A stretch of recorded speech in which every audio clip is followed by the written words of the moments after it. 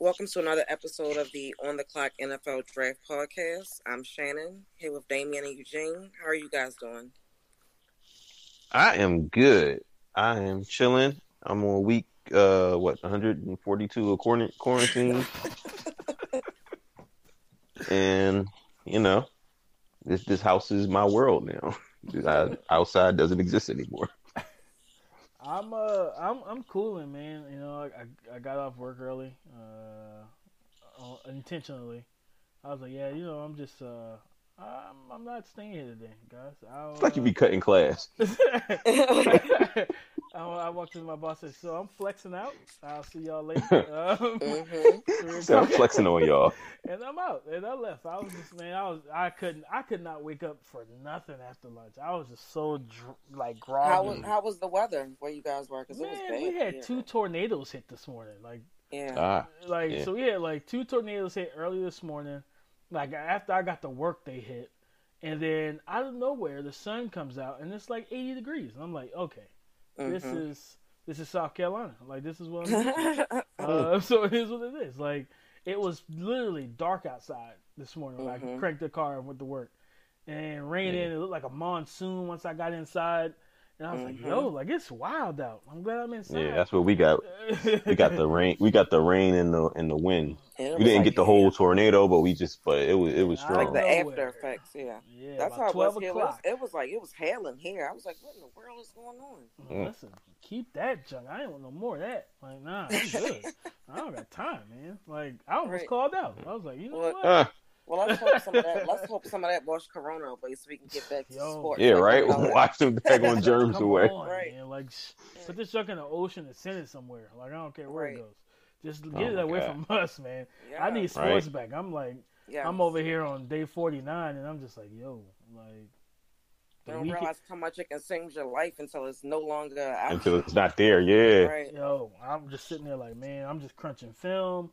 Or different stuff like that. I'm like, okay, I could keep myself busy, but I'm like, I need a break, and it's just like, what break? There's no break. I think I'm more prepared for this draft than I have ever been in my entire life. Listen, after having my son, it was hard, man. It was so hard because I was not getting much sleep.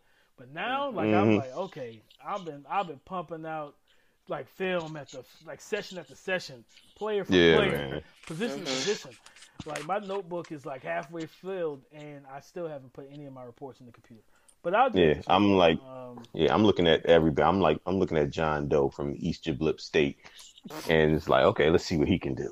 He might be a sleeper. I'm going to start scouting high schoolers at this point. Yes. Yes. And I admit, I did jump into 2021 a little bit. Oh my God. Man, bro, listen. Nico called us, but we're going to talk about that another time. Man. It's this dude, his name Tutu. I'm like, who named him Tutu? Yeah, Tutu, yeah. Yes, oh sir. My goodness. Man, but that's another podcast. That's another show. We gonna keep it moving. But Shannon, you got the floor, love. So you go ahead. So today would be like one of the podcasts I would love to listen to because, as I always say, I don't know enough about the draft, the college players to talk about draft and what they're good at, not good at. So I look to you guys for that type of information. So I'm looking forward to hearing what you say tonight because, again, this would have been a podcast I would have listened to if I wasn't a part of it. So we'll start with boom or bust prospects in the mid-level rounds, like the 3rd and 5th rounds. And with boom or bust, it's more or less risk or reward. Players who might have a high ceiling could become a superstar, but also because of their skill set might not translate into the league, so they could be a bust. So Eugene, how about we start with you? Who do you have as a boom or bust mid-round player? My first boom or bust is Noah Igbenogany, cornerback from Auburn. He's 5'10", 198, runs a 4.4. He's a converted wide receiver, converted from wide receiver to corner. He's got all the traits that you want. I mean, he's a starting corner in the SEC, so he's seen them all. And he can run. He's physical. He's got strength. He's got the weight to him. But he's raw. He's raw. He needs to. You look at him. His footwork needs work. He has no ball skills whatsoever. which is kind of alarming because he used to be a wide receiver, but he needs to. But he's an athlete though, so it's like if you tell him go cover that guy and go where he goes and don't let him catch a ball, he can do that. I mean, without no footwork, no technique, no nothing, he can do that. He can go out there and cover somebody in man coverage. So you drafted him on upside, and you drafted him with the assumption that I'm going to teach him technique and he's going to be a special player. Because if he get his technique down, this dude is, he's a top level corner. You want to put him in the slot or you put him outside, he can play either one. And you got to start in cornerback for about the next 5 to 10 years. But that's a big if. So that's why I call him a boom or bust guy. All right, I'm with you. I actually like that because he, like you said, he is a superb athlete, and those are the guys that we talk about. Those athletic guys that just need their games to be refined just a little bit. For me, my guy, I'm going to the Big Ten. I'm going at a receiver, Donovan Peoples-Jones, aka DPJ. Man, DPJ, 6'2", about 210, but I'm gonna tell you right now, he does not look 210. He looks about 215, 220ish. Like he's a big, strapping kid, and for me. And you talk about athleticism, 4.48 in the 40, 44.5-inch vertical, about 11.7 in the broad. Like, he is a freaky athlete, freaky deaky athlete, man. But, his change of direction skills need work. And that may not be a skill that he masters, but just improve it a little bit. And not just that, but you look at his production. 3 years at Michigan, 3 years. 103 career receptions with only 1,300 yards and 14 touchdowns. Now, for some of the more well-known receivers in college football, that's what they make in this. That stat line is their season stat line for 2019. Yeah. 100 catches, 1,300 yards, 20 touchdowns. Like that's their stat line, not for a career. So the production is lacking. And when you see him on film. Short area quickness needs to be a little bit better. And now, a lot of his issues, it was QB play. Shea Patterson was not accurate with the football whatsoever. Yeah. Watching his film was really frustrating because I saw times where he beat coverage, whether it was man or zone. And wide open. And Shea Patterson just could not get him the football. So for me, I look at him, and we're talking about guys, that could be drafting between rounds 3 and 5, ladies and gentlemen. So for me, if you can get DPJ, Donovan Peoples-Jones, in the 4th round, me personally, I would prefer him in the 5th. But with his athletic tools, I expect someone to draft him higher. But if I can get him, toward the later of those 3 rounds, maybe late 4th, mid to late 4th, and bring him in with the intentions to develop him. Because sometimes for me, I look at, and you see quarterbacks, they want to bring quarterbacks in the middle rounds. Like, hey, I'm going to develop this guy. He's going to sit for 2 years. Receivers, they're like, hey, we're going to put you on the field. It's like, I'm not ready. Like, you know what I'm saying? Yeah. That Kevin Hart skit, he's not ready. Like, he's not ready. He's not ready. Like, we got to stop throwing guys out there to the wolves, man. So for me, I look at him with his athletic ability. I truly believe if he can get into an offense and just develop and find and carve out that niche, that role, I think we can have a player on our hands. Well, let me ask you guys about someone that I had been looking at. I've seen a lot of things about him as far as the boom or bust category, and that's a quarterback with Jordan Love. Do you guys think that he'll go in the 3rd or 5th round or before then? No. Oh, he's gonna go in the 1st round. He's first. Really? Yeah, yeah. I'll be shocked if I'll be shocked if he falls to the 2nd. I don't think he makes it out of the 1st round with his tools. The way that ball pops off of his arm. And he is accurate. I want to say this. A lot of people bring up his interceptions. And if I'm not mistaken, like he had a couple interceptions that were thrown on Hail Marys. Like, who counts those? Like, I don't understand. It's a Hail Mary. Like no, because you count against Joe Flacco, so don't do that. That's because Joe Flacco had Joe Flacco had a propensity to throw picks. No. So in that Patriots game, y'all be like, Joe Flacco threw an interception in the game. To be fair, Joe Flacco stared down Torrey Smith and didn't look anywhere else. Well, he had no else to go. You gotta look that safety off, man. You can't just stare at him. So Joe Flacco gotta calm down. You know what I'm saying? But like I'm not counting Hail Marys. You know what I'm saying? It's 1 second left in the half, and you trying to just chuck it deep, or it's 1 second left in the game, and you're just trying to throw up a 50-50 ball and hope it comes down to win the game. I'm not counting those interceptions. Some interceptions he had with the receivers, it hit straight off their hands, guys. We have to grade these interceptions for what they are. Categorize them. Is it QB fault? Is it receiver fault? What is the situation? With Jordan Love, he has the interceptions this year. He did regress. Now, granted, he lost 9 of 11 or 10 of 11 starters last year. He is, to me, he's going to be a first-round pick. Eugene, I don't see him falling out of the first round at all. Yeah. Honestly, he's the ultimate boomer bust guy, and everybody's banking on Boom because he's got all the talent that you want. If you want to build a quarterback, it's going to look like something like Jordan Love. Is he the most talented quarterback in this class to you? Physically, I say yes. I say yeah. Yeah, it's up there between him and Herbert as far as physical ability. Yeah. And I would say I'll put Easton in there as far as arm strength, but he doesn't have the mobility that these.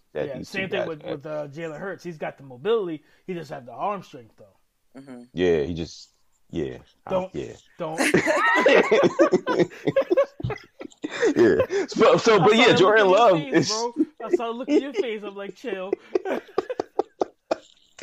But yeah, Jordan Love is he's gonna go in the first round. He's going to go in the first round because somebody, I swear, some coach is looking at him like, I'm going to make him into the next Pat Mahomes. Mm-hmm. Somebody's looking at him. That's actually what I saw. A lot of the comparisons they were comparing him to Pat. So that was interesting. But then when I saw them talking about the inconsistencies had in this conference, I was like, I don't know. So I thought I might ask you guys about him. Yeah, he needs a good coach. He needs a good coach to go to. How about the Patriots? Yeah, I'm all for it. Swear to God, I'm all for it. Like, sign me up, baby. Oh, Give me a little bit of that Jordan Love. I'm all for it, man. But next we can go to some late round sleepers. So that would be about 6 or 7 rounds. Damian, who do you think are some late round sleepers? We got I have like a whole list here, but we're going to go about 3. We're going to about 3 guys. So my first guy is Quez Watkins. Receiver, yeah. I know you appreciate that one. Yeah, that's a good one. Quez, man, listen, he is a burner. Like, he is a legit burner.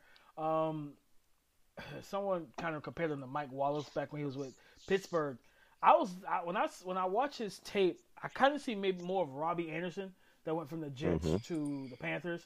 But, this is a guy you probably can get in around 5 or 6 most likely in such a deep wide receiver class. And a deep offensive line and running back, and all different things like that. So he, certain players are going to fall down the board, but I think he is a receiver that you can get in like the 5th round, and he can kind of step into. I'm not saying he's going to be a star or anything, but you look at Demarcus Robinson from the Chiefs, that extra burner that comes in as that 3rd or 4th receiver and makes plays. That is what I see with Quez Watkins, and he can beat man coverage. He can find the soft spots in the zone, but his speed is unreal.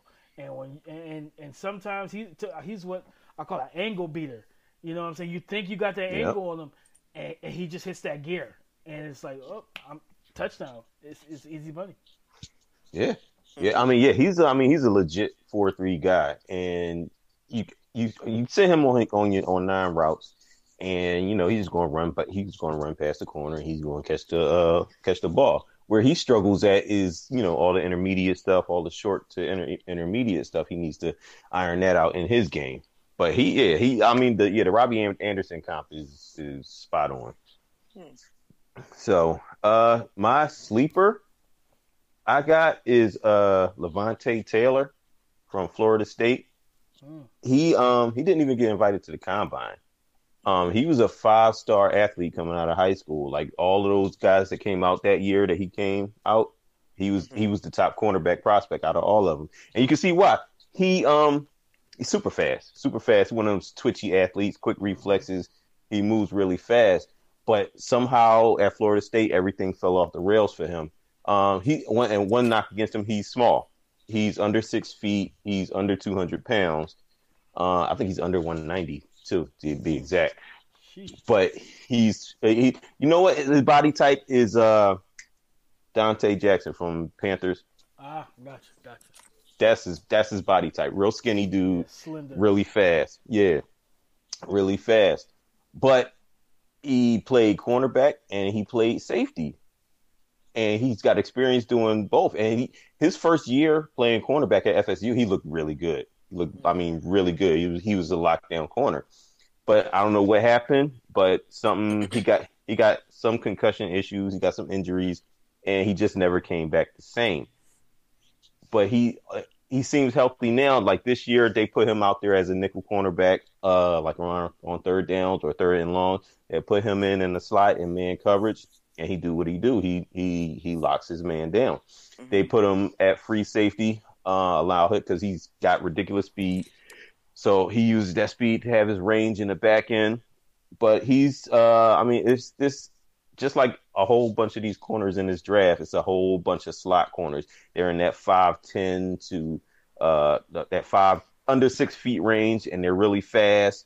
And he's one of these guys that he's just like a Darnay Holmes or a Meek Robertson and all that. He's just like them, and I think he'll get drafted late. If not, he's a priority free agent. But he just had his one of those virtual pro days, and he ran a 4.34. So he's got legit NFL talent, and all it needs is he needs a coach to bring it out of him, and he probably needs a weight program to get his weight up enough so where he can be effective tackling. I got you. I want to stick with I like that a lot. Because that is definitely a sleeper. I want to stick with the slender, small guys that are super uber athletic. I think you'll like this one too. Darnell Mooney from Tulane. Yes. Show me the Mooney. Show me the. I like that. Hey, show me the Mooney, baby. He's 5'10". He's a small guy. He's a small guy. 5'10", 176. He has 30-inch arms, 7/8. He's not the biggest. What's so crazy is when you see a guy with his size that's jumping 37 inches in the vert, 4.38 in the 40. He's an uber athlete, and when I look at him, I see. Is it Taylor? Yeah, Taylor. I see kind of because Taylor Gabriel's he's a little cocky when it comes down to his frame. He's stronger. Yeah. I see Taylor Gabriel, that slot guy with the ability to move outside and get him in that one-on-one because he's sudden at the line of scrimmage. He could take a slant and take it 80. But and like I said, I've seen it a lot of times on tape where for a guy to be 5'10" and be that small when it comes to his frame, he's leaping over cats. He's going up, climbing the ladder. He is legitimately cleaning the gutters over guys.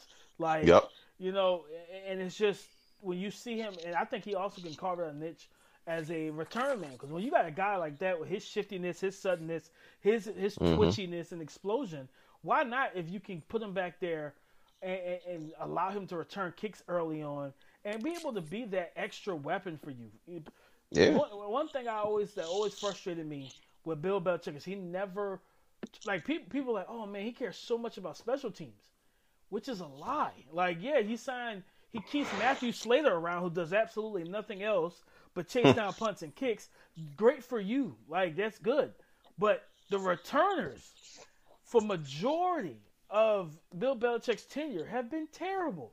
Outside of Welker, Edelman, Cordero Patterson, and maybe a handful of others, it's like Brandon Bolden, a 225-pound slow running back, is your kick returner? That doesn't make sense. So, these are the type of guys that you need. You need these explosive, little twitchy guys that come out there and can make plays. You want to throw that because the screen game is so heavy now in the NFL. You want to throw that bubble screen, that smoke screen, that receiver screen, that tunnel screen, and you need a guy that's not running a 4.8 like Mohamed Sanu. You need a guy that can go out there, catch the ball, make a few people miss, but not just make them miss, but make them regret missing. Because you can have a receiver or a playmaker that is elusive and make guys miss, but do they regret missing? Or do they say, oh, I missed that tackle, my guy behind me got him? Because he's not going to be able to, he's not going to separate. He's not going to come off against us. But when you got a guy like, we've seen it with the Devin Hesters and Dante Halls and those guys, all those different return guys. But like I said, with Mooney, he's more of a slot receiver too. So you got those guys that, hey, you miss him on that screen, he sees green. You miss him on the screen, he sees green, and he's taking it. And now your coach is yelling at you like you were the only chance we had of keeping him contained, and you missed. So for me, I look at I think he, like I said, it's a loaded class. I could easily see him being selected in the 5th round, 5th or 6th round. Yeah, yep, and he should go a lot higher because I like that kid a lot. Let's see, I got another one, same kind of in the same role as Darryl Mooney. His name is Jonathan Johnson, wide receiver out of Missouri. He's 5'8", 5'9", 180, and he fast. Like I don't know if he ran another one. He wasn't invited to the combine. But he if he had gone, he would have been one of the top runners of the 40. I never seen him run a 40. I don't know if he had a pro day or not, but I know for a fact that he probably can run a 4.3 just from looking at him on tape. Like he fast. So they play him in the slot. So he's a deep threat. He's a little guy, but he's electric when he gets the ball in his hands. Like they threw him a 5-yard slant, and he got an extra 5 yards, but he made 5 people miss for the extra 5 yards. So he can run after the catch. He can take you deep. He needs to work on his hands. Like sometimes he has those focus drops, like because he can get open.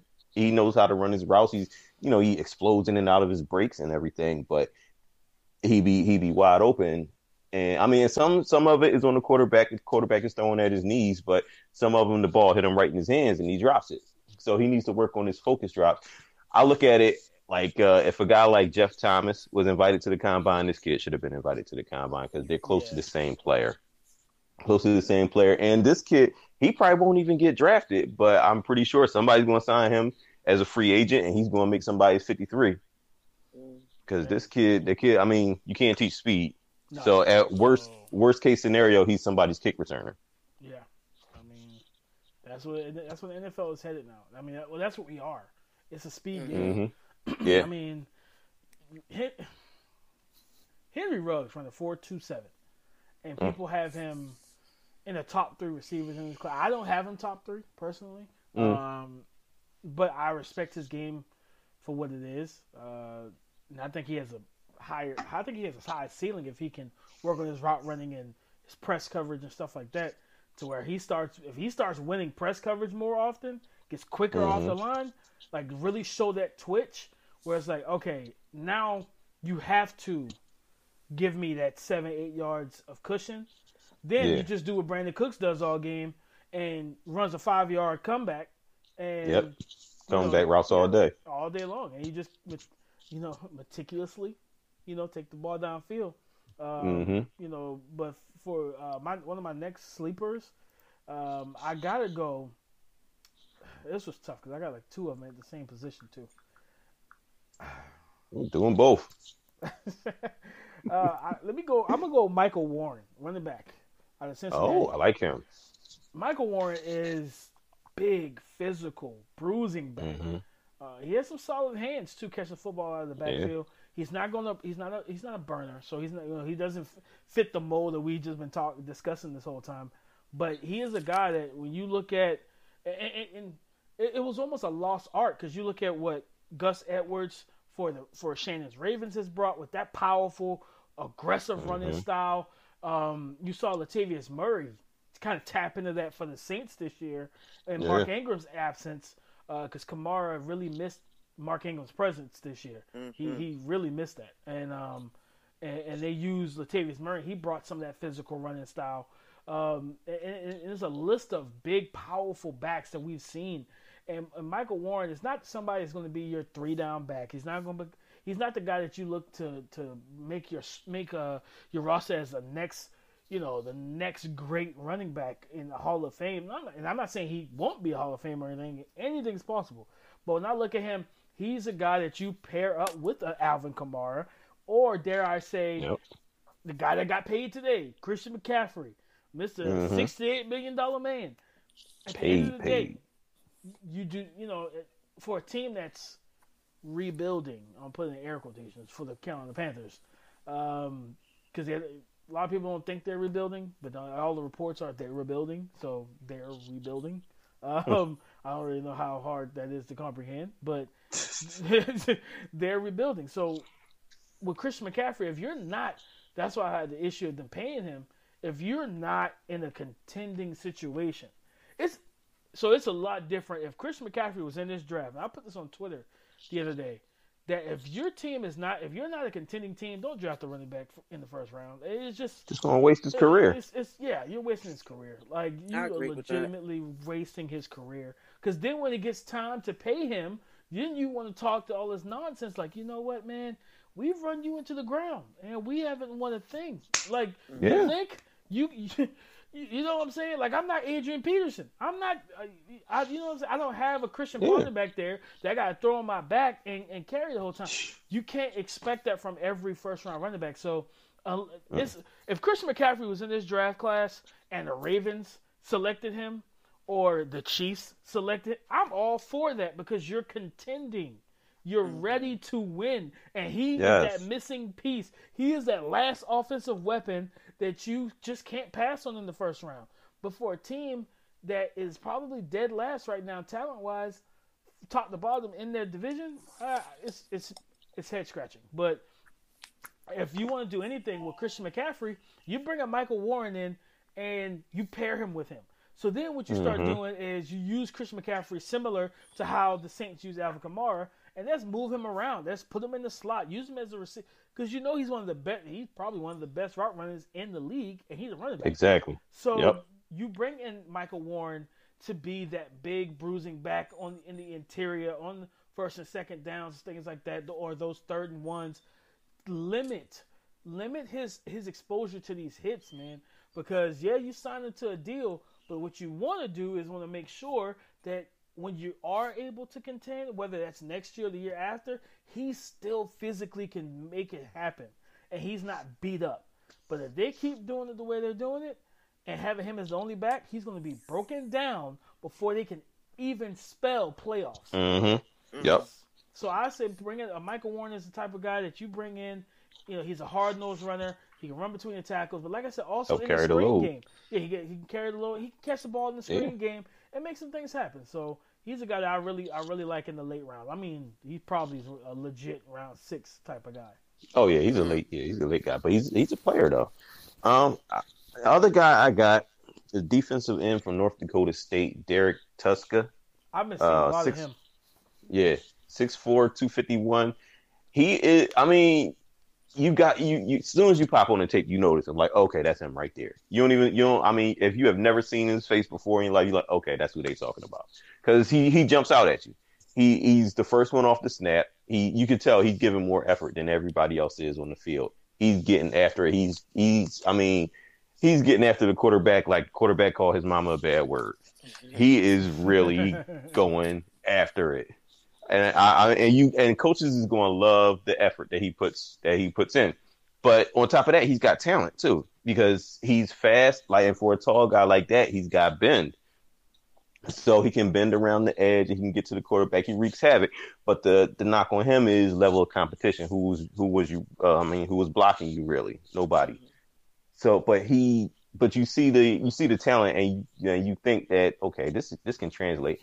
Worst case scenario, he probably can be somebody's a situational pass rusher or something like that. Or, I mean, he'll go play special teams. He looks like that type of dude that don't care. He just wants to be on the team.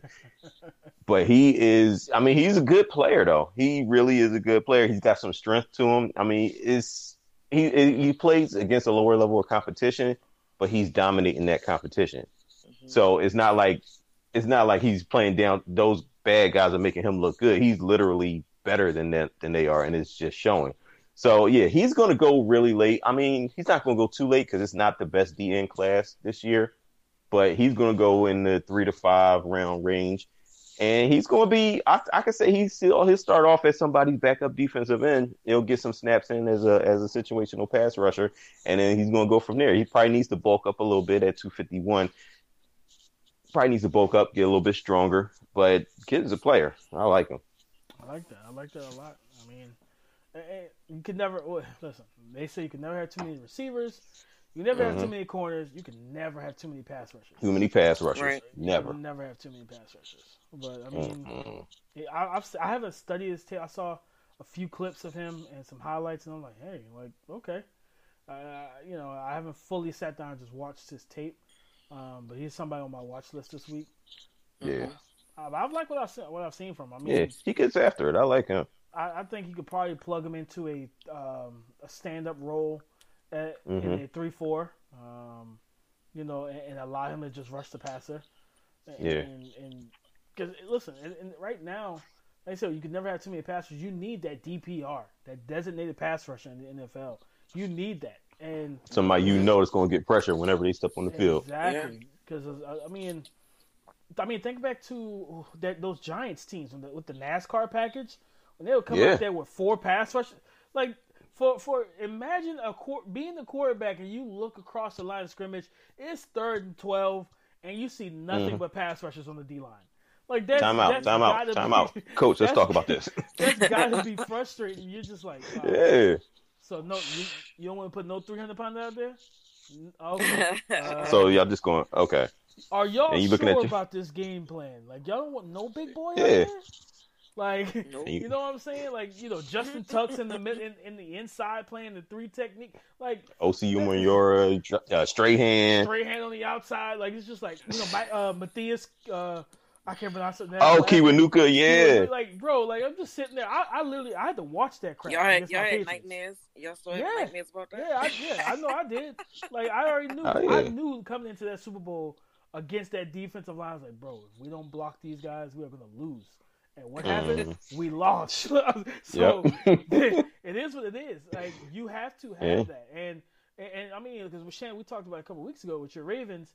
That is kind of what I think y'all should adopt on defense. Take big Brandon Williams and some of these big boys off the line on those 3rd downs and put your best pass rushers out there. Put your best edge guys on the edge, and whether you keep a Matthew Judon, you bring him in as that guy head up to the guard and let him rush and have those more linear pass rushers. Like when you have, I wish we can get somebody like Haloti Nada because he was a pretty decent pass rusher too. Yeah, Nada was just a complete another monster.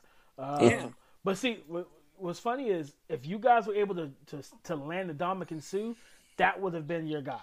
That would have been that one 300-pound guy because he pushes the pocket and gets after the passer.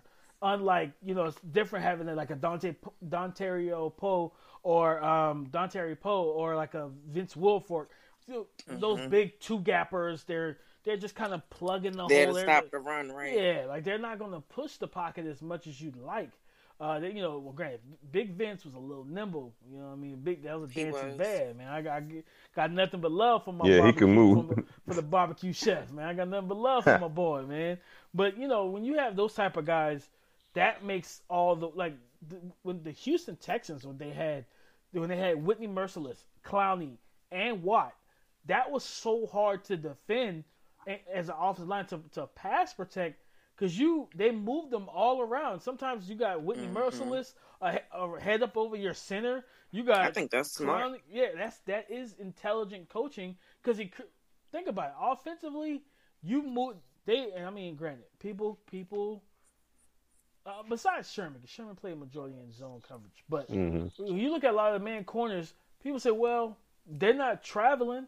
Well, you can't always expect guys to travel because a lot of guys aren't comfortable going in the slot. So what they do is they move their number 1 receivers into the slot because it's like, hey, I give him. He can go vertical. He can release vertical upfield past you. He can release inside or outside. He's a 3-way go technically. So it's like, hey, I'm gonna make him. I'm trying to find those mismatches. Defensively, when you have multiple pass rushers like that, and you start flipping guys around and getting creative, it creates mismatches. So that's kind of what I would like to see, and that's what's always frustrated me with a lot of defenses. It's like you have some twitchy guys on your bench that can get after the passer, but you keep that 330-pound guy sitting there on 3rd and 12, knowing that he's not moving off the line. He's not even moving from the line of scrimmage. Like get him off the field. Like, come on, baby. Like, it's crazy. It's crazy. I hate this shit, man. Well, I was reading an article earlier, and they listed 10 players who they think would go in the later rounds for each position. And somebody that stood out to me, I wanted to ask you guys about. I think his name is pronounced Khalil Hudson from Michigan. Now, they have him down here in this article as a safety. What was interesting to me about him was that they were saying he was versatile. He could be a linebacker. He could be a safety. But the knock is he's a little too small to be a linebacker, and then he's not athletic enough or tall enough to be a safety. So my question is, what do you guys think about him? And then what position do you think he will play in the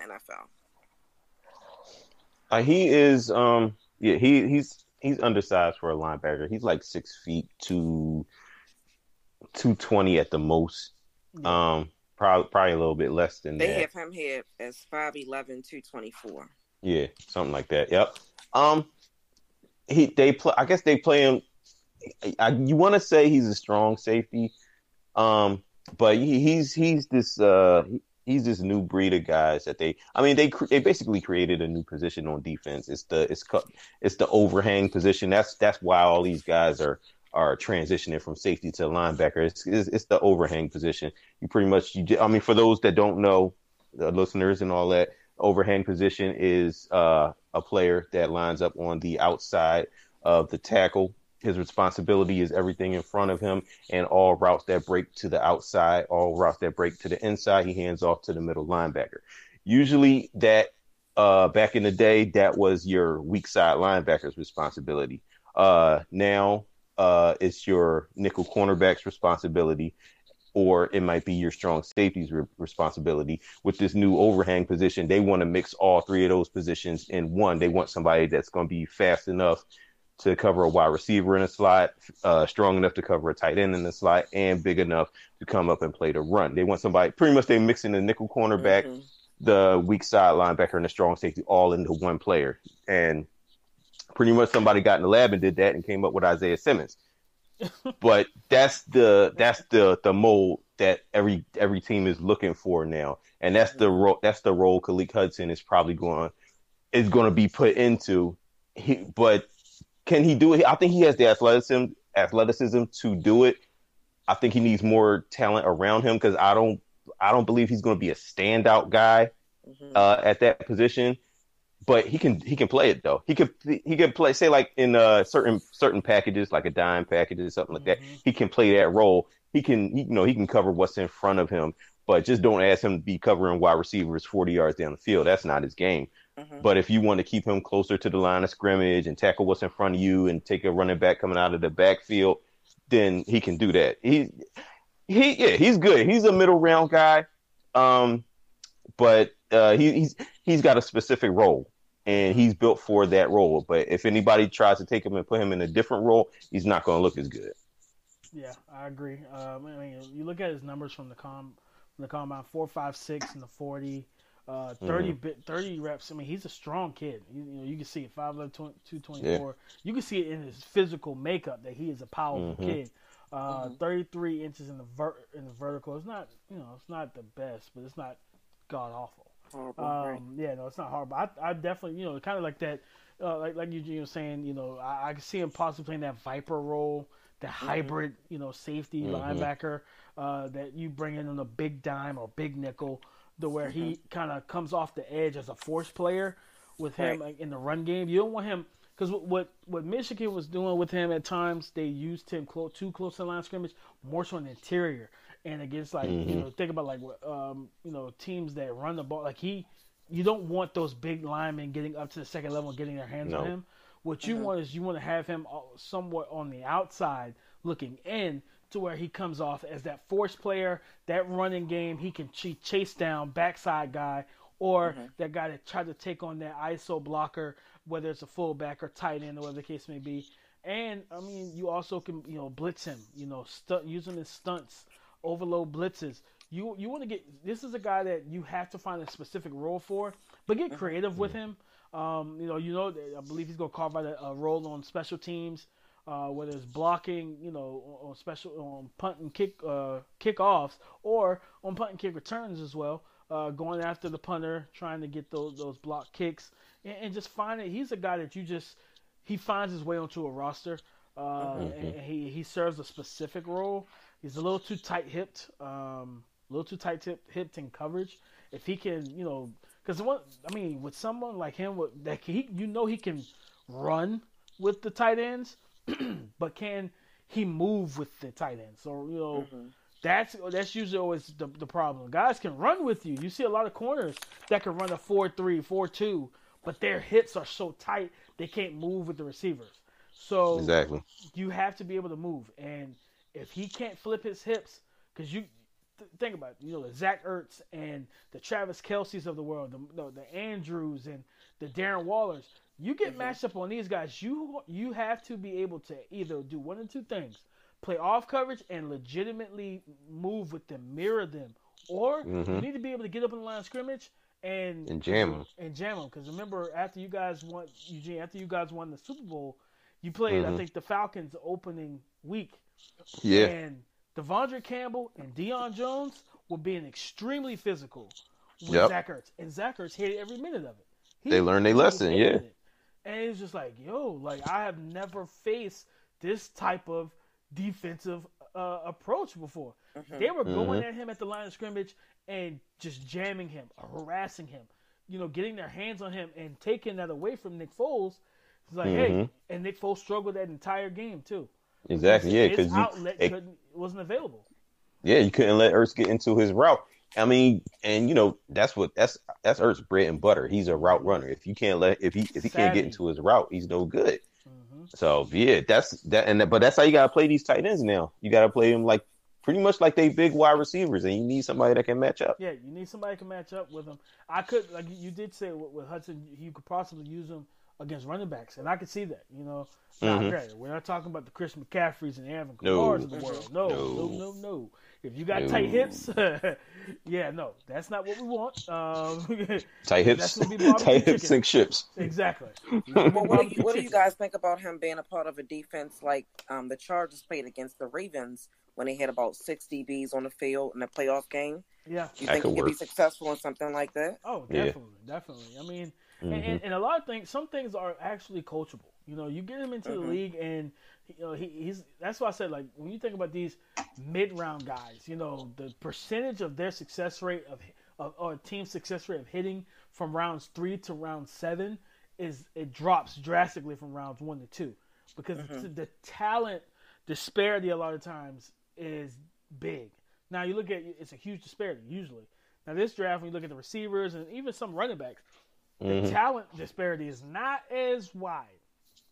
So for this situation, you bring him in and he doesn't have the pressure of saying, "Hey, I have to immediately make an impact on this defense." No, Chase Young has to immediately make an impact on the rest of the defense. Yes. You know what I'm saying? Derek Brown, immediate impact. Jeffrey Okudah, those guys, immediate impact. But you bring a Khalid Hudson in, and you just kind of work slow walk him. Yeah, slow walk him. You kind of teach him the ropes and get him with that safety and linebacker coach where you can coach him up in a dual coaching setting, and you work on those dropbacks. You work on processing because that's the one thing. And from what I've seen from in the times I've seen him play, process his eternal processor is a little slow, a little lagged. If it dropping him off into zone coverage, so if I can get him to react quicker to what he sees, that is going to be the biggest thing. Because then you bring him in, and it's 3rd and 12, and you want to bring in a big dime and use him dropping off and protecting the sticks, you can do that. You don't want him dropping back, knowing that he's the only guy on that side of the hash, and you got that, every team runs that crosser, and he has that crosser that comes across his face, but it doesn't process that, hey, I'm the only guy over here. And he passes him off to nobody, and now it's a conversion. If you can get him to process quicker, you can definitely get more play out of him because he's got some of the physical abilities to do that. Cool. So then the last topic for tonight is going to be who are you banging the table with your support? So who do you, no matter what, you're supporting them. You want them to be drafted. You're going to support them in the league, out of the league, whatever. Eugene, who you have? Who you banging the table? Eugene, before we go, we were originally going to do one. You want ground rules? let's add one more. We're gonna do two guys. We're gonna do one offense, one defense. I just thought about that. So all right. Let's go with it. Okay. All right. So my guy on offense, I mean, I'm not going to go for the obvious guys because if I want to take the easy answer, I bang the table for two. I'm like, he's QB1. I don't care what you say, but I'm going to go with Brandon Ayuk from Arizona State. I like this kid. I think my comp on him I got is like a Michael Gallup or a what's his name from the Packers? Poor man's Jordy Nelson. His strength is running after the catch, and receivers that can run after the catch always seem to have a home in the league. And not only that, the kid can run routes and catch. He's a legit threat at every level of the field. He's not somebody that's going to come in and change your whole wide receiver position. He's not going to be. I don't think he'll ever be your lead dog. But he's going to come in and he's going to be part of a good offense. He can be a volume catcher if you need him to be. He can get over the top on certain guys. I mean, I think he's just a good player. He's going to fall because he just had core muscle surgery. Yeah. Mm-hmm. But I think the kid can play. And I've said this before, he's one of the guys that I got on my list at 21 that if the Eagles drafted him, I wouldn't be mad. If they drafted him at 21, I wouldn't be mad. If they drafted him at 53, I wouldn't be mad. But he's one of those guys that I'm like, yeah, this guy can play. I like this guy. This is one of my guys. Yeah. Mm-hmm. Hey, I love Brandon Ayuk, and I think the potential to be a legit player. In my last mock, these past couple days ago, I had him mocked in the back of the first round to the Green Bay Packers, pairing him with Devontae Adams. Because the one knock that I see on film with him is one of the holes in his game: press coverage. Yeah. One of the best press releasers in the game is Devontae Adams. So exactly. If I can pair him with Devontae Adams, and if I'm at LaFleur, I said, hey, Brandon Ayuk, your locker's right here. You're right here beside Devontae, and I want you guys. You're 1 and 2 behind each other. I want you watching him, studying him, and rolling with it like that. But I like that. I like that pick a lot. Offensively, I'm going. Listen, I told you. You know what I mean. I'm full of surprises here. I'm going to the tight end position, and I'm going all the way to Dayton. Drayton, whatever the name is. Oh, yeah. That guy. Yeah, Adam Troutman. You understand what I'm saying? Listen, man. Oily hips. He's got good quickness in and out of breaks, and he listen, for a small school guy, he's more polished of a route runner than people know. And for than the big school guys. Exactly. You know what I'm saying? I'm sitting there watching some of Hunter Bryant, and I'm just like, I like his routes a little bit better than the Washington kid. So for me, and he's one probably him and I would say, because I actually have an article coming out for the race to tight end 1 between him, Harrison Bryant, and Cole Kmet, because those are my 3. Hunter Bryant's like 4. It's like number 4 for me. But when I look at Troutman, man, he to me, he's a total package, and he has the potential to be a total package, a seam worker. But one thing I loved what they did with him at Dayton, they detached him from the line. They used him as a modern-day tight end. Because sometimes you've seen the Ravens do it, you've seen the Patriots do it with Gronk, you see the Chiefs do it with Kelsey and Kittle and with Ertz. They move them from the offensive line. They put them in the slot. Put them in the slot. They put them out wide, one on one, where hey, I'm either getting one or two things. I'm getting a safety or I'm getting a linebacker. And in that situation, that's what you want. So for me, my guy, listen, I know he probably won't get off of the board until rounds 3 or 4 because a lot of people don't believe in because I think next year's tight end class will possibly have a first rounder or two. Oh yeah, with Fairmuth and the kid from Florida. Both of them are just nasty. Oh yeah. I forget what his name is. Yeah, Pitts. Yeah. Oh, he's a problem. Sick, just sick, filthy. Like I need college football to be back this year because I want to see how he elevates his game. But yeah. So I mean, this class may not have the top tier names, but they have potential. And I look at Adam Troutman, and I'm like, man, he really. I see two comps for him. I see Shannon's Ravens, Mark Andrews, but I also see Dallas Goedert a little bit. Like I said, underrated guy. He moves well. He's a fluid athlete. I really think he will become a problem in the right offense. So that's the guy I'm banging. That's my offensive guy that I'm banging the table for. Adam Troutman out of Dayton. Tight end one, baby. Tight end. Nice.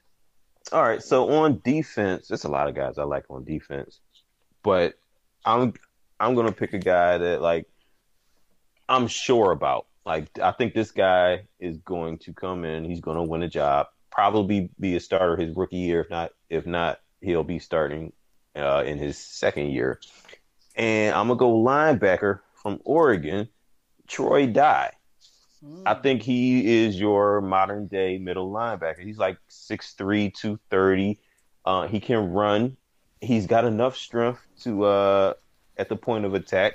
I've seen him shed blocks before, but most importantly, he's a big linebacker that can cover. He's not at a total disadvantage against a tight end. And the kid is tough. He played with a MCL this year. He played with a daggone cast on his hand and still made an interception with one hand.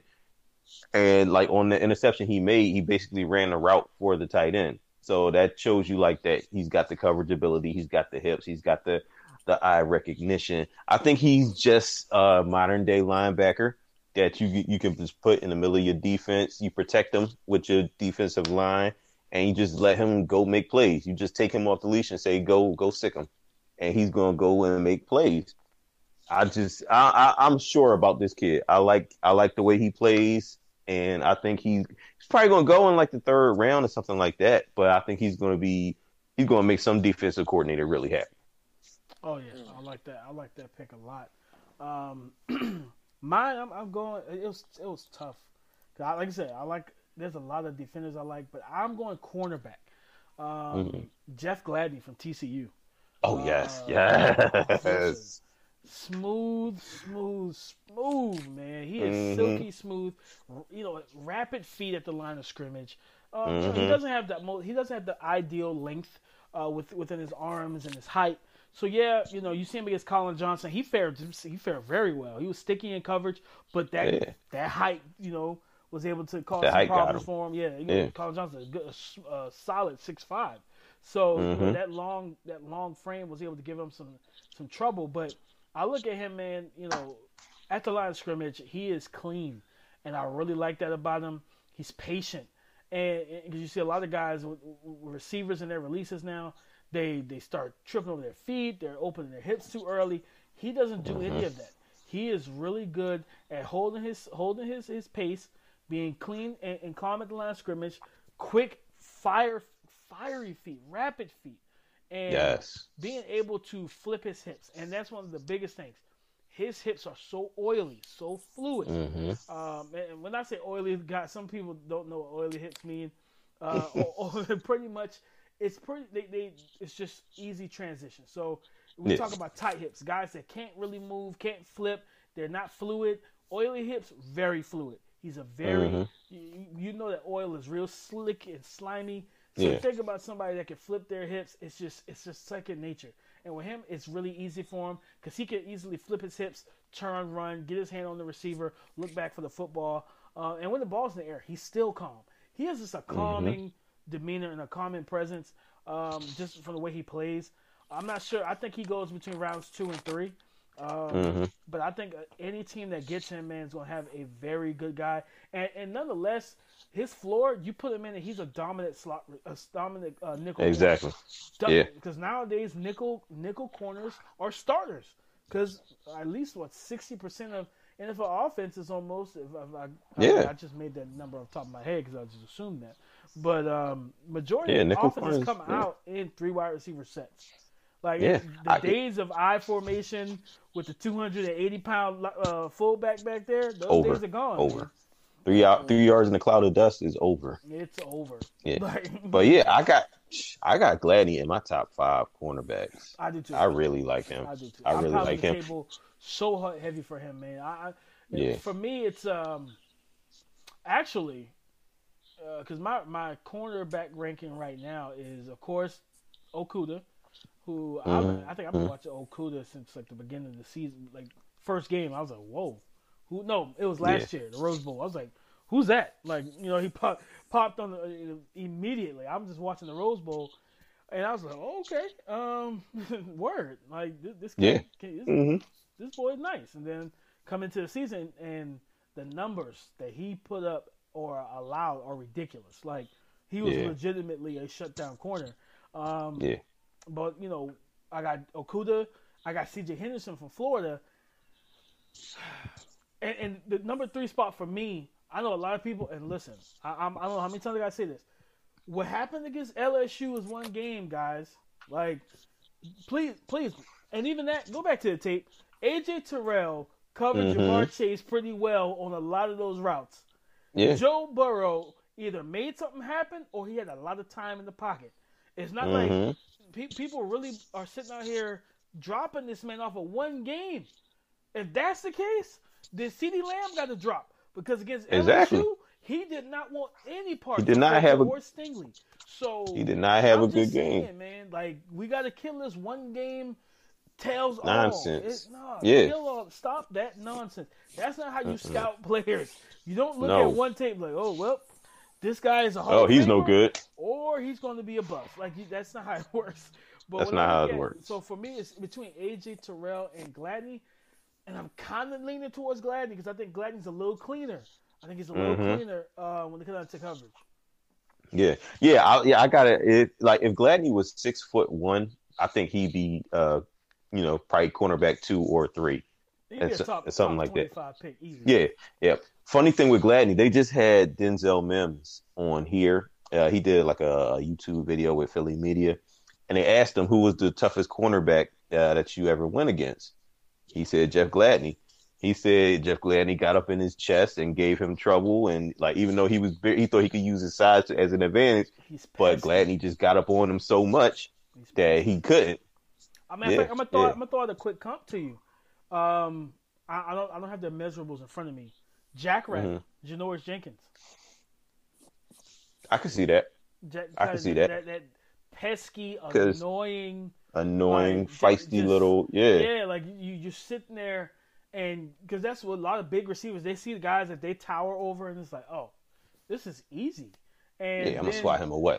Then the ball snap and he punches you in the chest, and you're like, whoa, wait a second. Like, hold on. Exactly. That's a little disrespectful. Like, hold on, stop that. You just like jabbed me straight in the chest, and I felt it. Like that's disrespectful. So like, when I see him, I kind of see that because Jack Brown was a good athlete, quick, explosive in and out of the breaks with receivers, and he was pesky. He was really pesky, really annoying. Yeah. Like he talked a lot of trash, but he was always there. So he let you know he was there. I don't know if Gladney is that type of talker, but from a measurable standpoint, and I think Gladney probably coming out was a little more cleaner of a prospect. Yeah. He plays like that because he's very physical. I've seen him knock somebody on their butt before. Oh, but he does not mind tackling at all. No, he don't. He's one of my favorites. I like him a lot. He is. Yeah, I mess with Jeff Gladney. Well, I have a question about some two other Mm-hmm. cornerbacks that I saw at the Senior Bowl, Mm-hmm. and their names stand out to me. And I know about one because the Ravens had been linked to him at one point, but I don't know where we stand with him now. But that's AJ Green and Lamar Jackson. Like, what do you guys think about them, and what round do you see them going in? Lamar Jackson is gonna go late. He's tall, physical corner that can't run. So Mm-hmm. if he playing in a if you playing like in a Seattle cover three where you handing off deep coverage to the free safety, he could play well in that because he's got his length. He's not he's not going to be asked to run a whole lot of deep routes. And he's anywhere where he's got to run for a long distance, he's going to be at a disadvantage. But if he can keep stuff in front of him, use his physicality because he's got long arms and all that, so he can press his man at the line of scrimmage, and he can smother a guy that's fast for him. He can still smother him with his length. Mm-hmm. But that's pretty much what he is. He's just a tall guy that's not really fast. AJ Green AJ Green is shorter. He's much more athletic. He's another guy, not super fast, runs about a 4.5. Played at was it Oklahoma State? He played at. Yep. He who was that? Oh, Jalen Rager. He had a game against Jalen Rager. Jalen Rager ate his lunch. Yeah. Worked. Yeah, gave him some work, but he speed and like super speed and lateral speed will give him trouble. He can use his physicality to defend stuff down the field. He's got pretty decent ball skills. Honestly, I probably would try to see if I could transition him into safety where he would have more of a mismatch. Mm-hmm. See him make him match him up, make him a matchup corner, maybe put him against some tight ends, maybe put him against some big slots or something like that. Mm-hmm. But he can play corner in defense too. He just needs protection over the top. They're both solid players, mid to late round guys. Yeah, Okay. I have both in around the 5th, 6th round right now. With Lamar Jackson, it's crazy. Same name, totally different athletic profiles. Opposite. Totally different athletic profile. Because your Lamar Jackson is probably the most dynamic runner and athlete that we've seen outside of Michael Vick at the quarterback position. Exactly. This guy is totally Is not. opposite. He's on the opposite end of the spectrum. But Yeah. he's a guy that you don't want him in off coverage. He's not he can't click and close like that. He's not twitched. He doesn't have enough twitch for that. But you allow him to play with both of these guys. You're gonna early on. You may deal with some flags because they both can be a little grabby and overly physical at the line of scrimmage and in the route. So you're gonna have to take the good with the bad. Sometimes the refs are kind of turn a blind eye. Like, well, you guys look like you were hand fighting, whatever. Some refs are like, hey, you legitimately jacked up the receiver like 5 yards down the field. Like, you gotta let him go, bro. Like, you gotta let him go. Let him go. Your hand is in his pocket. Stop. Like, come on, man. Like, you know what I'm saying?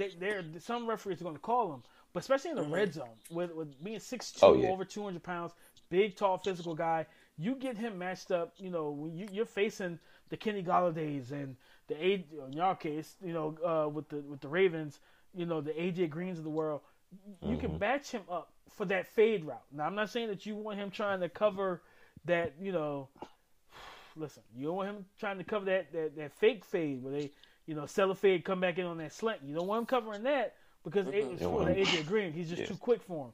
But against those big physical receivers, he's a matchup guy. Not even just that, because for me, I've been having this thought for a while. When you have those big kind of unathletic, the guys that can't run with the receivers, think about what they're doing with tight ends. A lot of tight ends are former receivers that can't separate.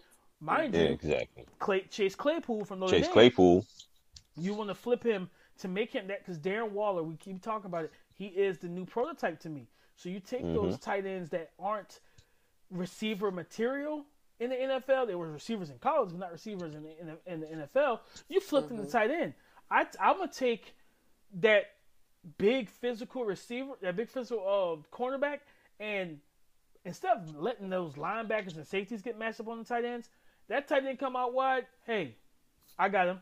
And that's what I want. Because you got a guy that knows how to press at the line, who knows how to get their hands on receivers. So if he can get his hand on the tight end, that's even better. Take Even that tight better. end away. So that's the one thing I think that he could truly do. Because with the Patriots, when we had Brandon Brown and Darrelle Revis, I remember, I think it was Ladarius Green and those guys, and I forget, Kobe Fleener. Now, granted, Kobe Fleener for the Colts, we had Brandon Brown covering him.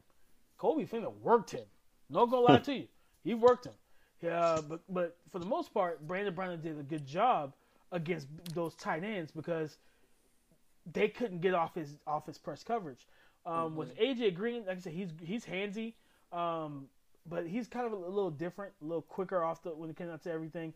He from an athleticism standpoint, he's a reactive athlete, so he can move what he sees, and he can open his hips as well. But man, like Eugene said, like you see his tape against Jalen Reagor. We just talked about it. Can't go off one game. But boy, Jalen Reagor put work on him, and for me, because he has to clean his hands up. So he'll be a guy that fifth round, you put on special teams as a gunner, device position, let him go down on punt and kicks and everything. He could probably be a special team stud early on. But if you can kind of refine his technique, because that's one of the biggest things, finding consistency and technique. Because anytime, and a lot of times it's confidence. If a guy is confident in his technique stays the same. Makes it 10 times better. But when a guy is not confident and they're worried about their own game, you start seeing things that you don't want to see. You start seeing sloppy habits, things like that. So if you can, it slows them down. Yeah, you get him with a coach that can instill that confidence with him. Like, hey, I believe you could be a player in this defense, whether it's in the slot, whether it's out wide, whatever the case may be. Because like Lamar Jackson, he's strictly an outside corner. You do not put him inside. He's strictly outside, and allow him to harass and beat up on receivers. But AJ Green, he has some of that fluidity in the hips. He has some oily hips to where you can possibly put him inside at the slot position as a nickel or as a dime as well. I'm thinking, just from hearing you guys talk, I'm thinking maybe the reason the Ravens are so interested in Lamar Jackson is because of his height. Because Eric DeCosta said some years ago, before he was the GM, that the difference between John Harbaugh and Brian Billick was that John Harbaugh likes tall, big cornerbacks. So when he would look for cornerbacks for us, that's the route that he would go with John Harbaugh. And when you look at who we have, like Jimmy Smith, we have Peters, we have Marlon, and we have Tavon Young, who seem to can't stay healthy. Right. I'm thinking that if you add Lamar Jackson to that, it wouldn't be a negative. No. And then he can learn so much from all of them, that and we don't have to put him out on the field immediately. Like Jimmy Smith, he didn't start really playing until his third year. Yeah. The Super Bowl was like, from the Super Bowl on, that's when Jimmy Smith became the Jimmy Smith that we all became to love. So it seems like Lamar might be a good fit just based on what you all said and what John Harbaugh likes in cornerbacks. Like, he's not going to be forced to go out there and play right away. No. With your cornerback room, there's no need for him to. Especially if Tavon Young can stay healthy.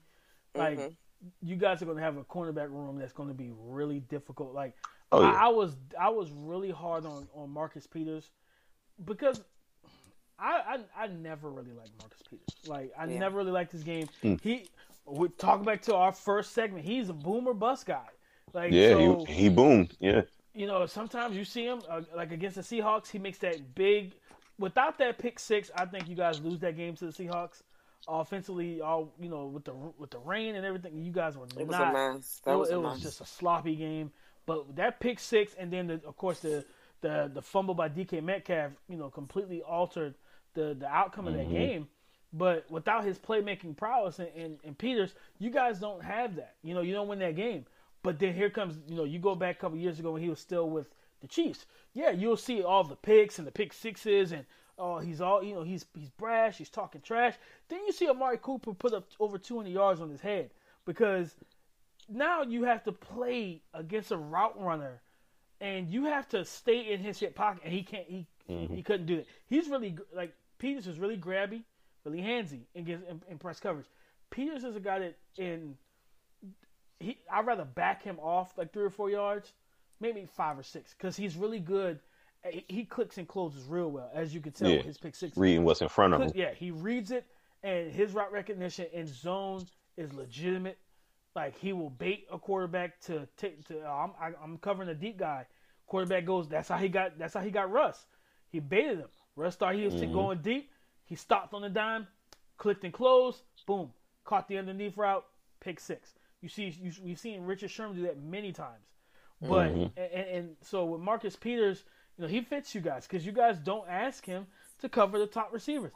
He had to cover the top receivers in Kansas City and at times in Los Angeles with the Rams, and it was not good. It was not pretty. Yeah, and for you guys with your cornerback room, a Lamar Jackson or even an AJ Green, both of them can kind of come in.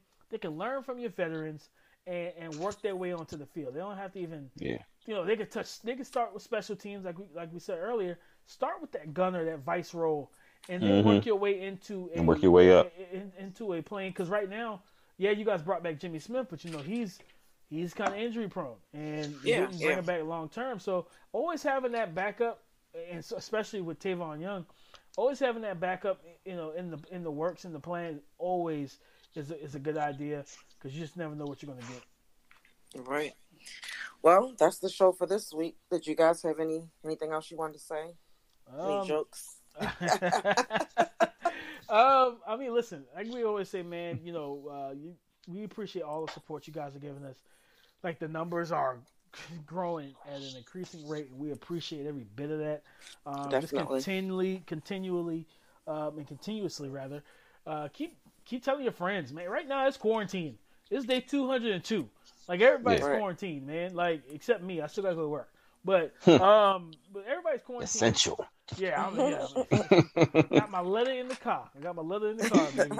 Just sitting right there on the passenger side with my badge. Like, hey, there we go. You already know. But if you want to send me home, I'm all for that now. I'll tell my boss. Look, she said I couldn't come through. I ain't gonna complain. I got time. I got PTO. But yeah, I mean, continue to listen to the show. Tell a friend to tell a friend to tell a friend. And, of course, subscribe, like, share, and leave a review, guys. We want to hear from you. Obviously, you guys are continuously listening to the show, so we must be doing something well. But, hey, drop us a comment, man. And once we get this, I will say, once we get the season going, hopefully, in a couple months, we might start doing some raffles for comments, for reviews, rather, on iTunes, on Apple Podcasts. Pick a lucky winner, send out some gift cards or whatever the case may be, just to show y'all how much we appreciate and love y'all. Yeah, definitely. Thoughts and prayers to the family of Tavares Jackson. Oh yeah. That was a terrible, terrible situation. Like, nowadays, everybody just gotta be safe. You gotta be safe. Like, definitely. Prayers also to Carl Anthony Towns. He lost his mom to coronavirus. Yeah. Oh yeah. That's big. So, shout out to him. Keep him in your prayers. And hey, listen, love your loved ones.